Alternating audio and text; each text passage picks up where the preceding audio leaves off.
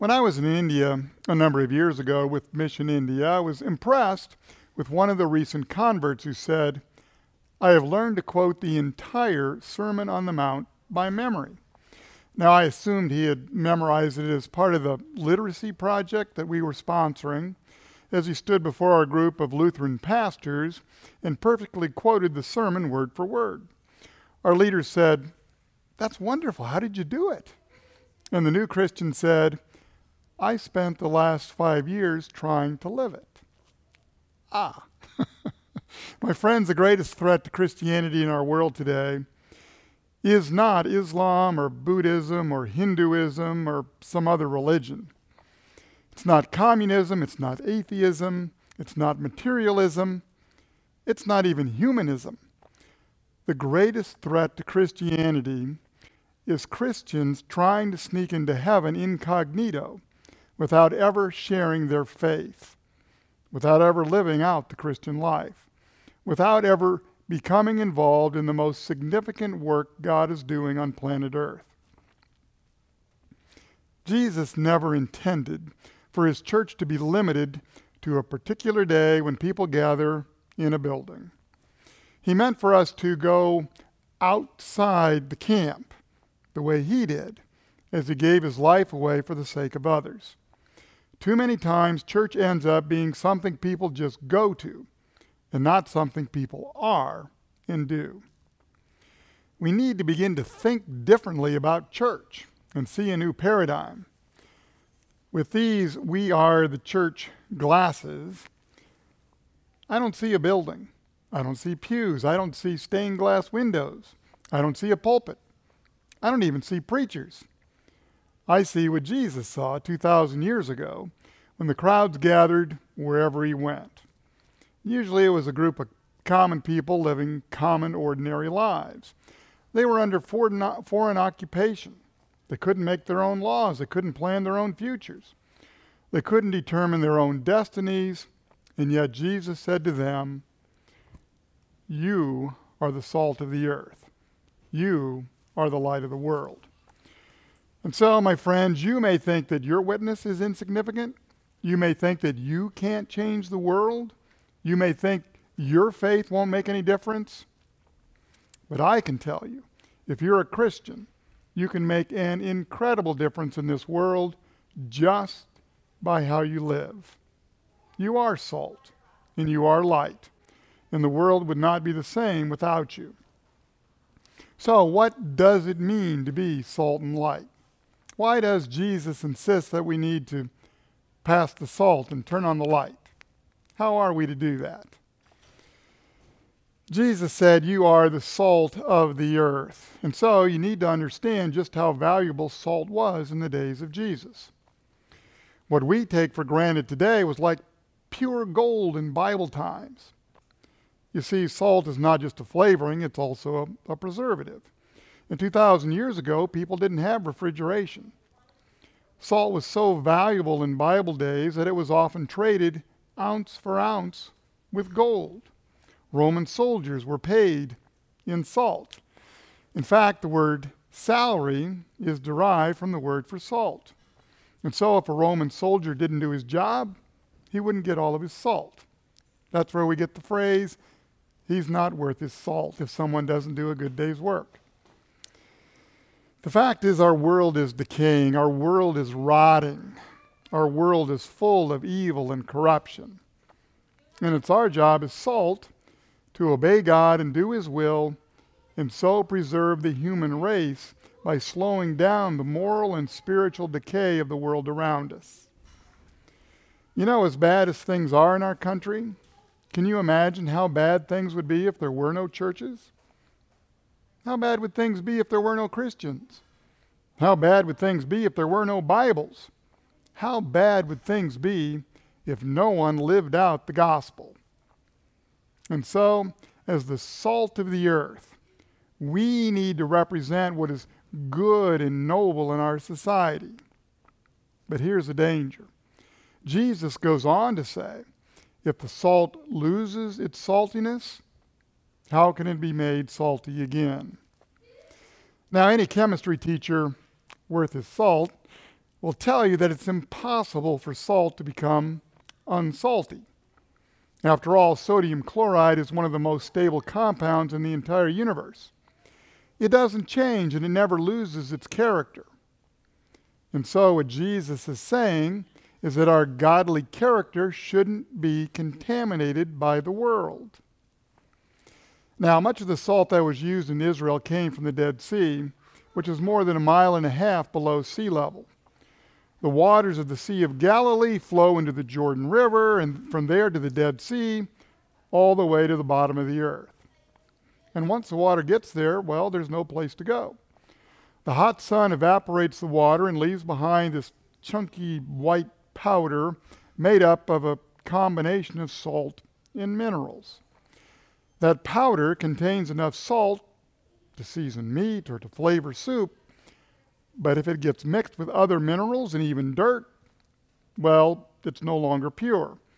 And when that happens, the salt loses its seasoning or its saltiness.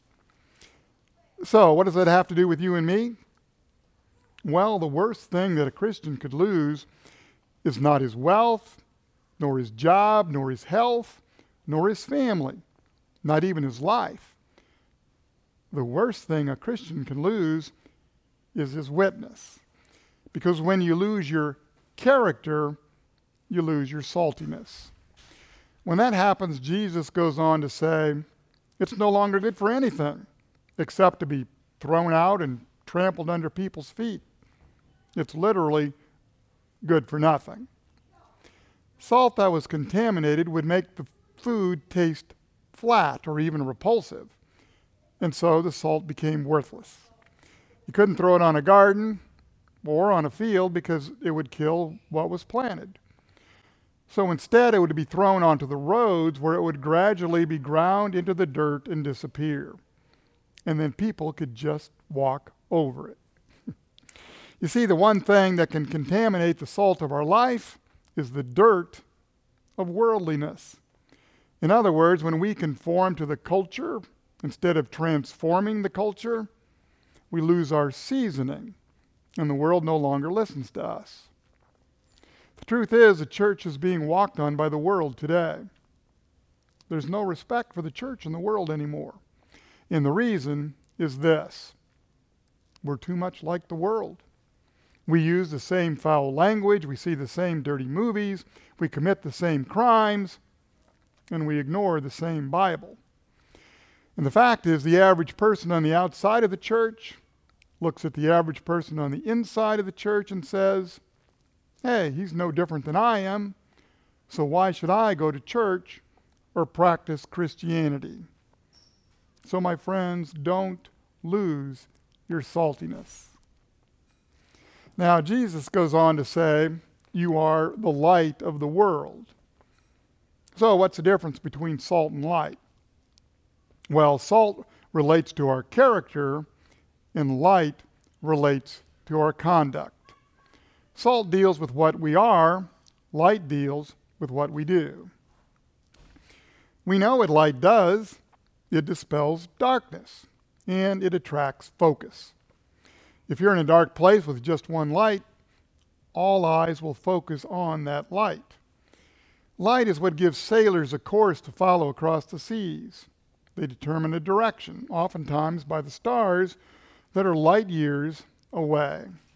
The gleam of a lighthouse on the horizon gives direction and attracts attention. Now, some of you may be thinking, wait a minute. Jesus said, I am the light of the world. How are we to be lights? Well, it's really very simple. You see, Jesus is like the sun, and we're like the moon. Jesus is the light that reveals God, and, well, we're to be the light that reflects God. Jesus goes on to say, a city that is set on a hill cannot be hidden. Now, if you ever get a chance to go to Israel, you'll understand just what Jesus meant. Back in Bible days, they didn't have bulldozers like we have today, so cities were built one layer over another. When a city was invaded and burned down and destroyed, well, they'd take all the rubble, knock it down, and use that as a foundation and build the city all over again, layer by layer. And so when you go to Israel today, you can see, for example, the ancient city of Jericho. These hills are called tells, and a city built on a tell or a hill cannot be hidden, and neither should your light. A city that is set on a hill cannot be hidden, nor do they light a lamp and put it under a basket, but on a lampstand, and it gives light to all who are in the house. Now, Jesus concludes by saying this: "Let your light so shine before men that they may see your good works and glorify your Father in heaven." Now that raises a question. How do you know if you're being salt and light? How do you know if you're shaking the salt? And how do you know if you're shining the light? Well, here's a test. It says, if men see your good works and glorify your Father in heaven. Now, I'm convinced that the two greatest days in the life of an individual who's a Christian is, first of all, the day when she is born again, and second, the day when she comes to understand why she's born again. When you begin to live your life in such a way that people are attracted to Jesus Christ and want to glorify your Father in heaven, well, you'll know that your salt is tasty and your light is bright. As someone has said, the real mark of a saint is that he makes it easier for others to believe in God. Now, some of you will remember the days of the Susan B. Anthony dollar.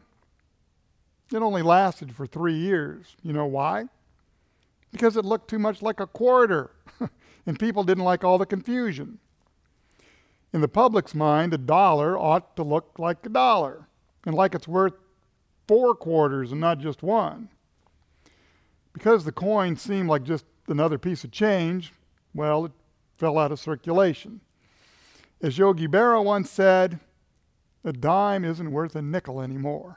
And a lot of Christians, well, unfortunately, are the same way. You ought to live your life in such a way and reflect the Lord Jesus Christ in such a way that it not only brings glory to God, but it causes other people to want to glorify God as well. You see, Jesus did not say you can be salt or you should be light. He said you are. You are salt and you are light. So shake the salt on a decaying world, shine your light to a darkened world, and you will make an eternal difference. May God grant it for Jesus' sake. Amen.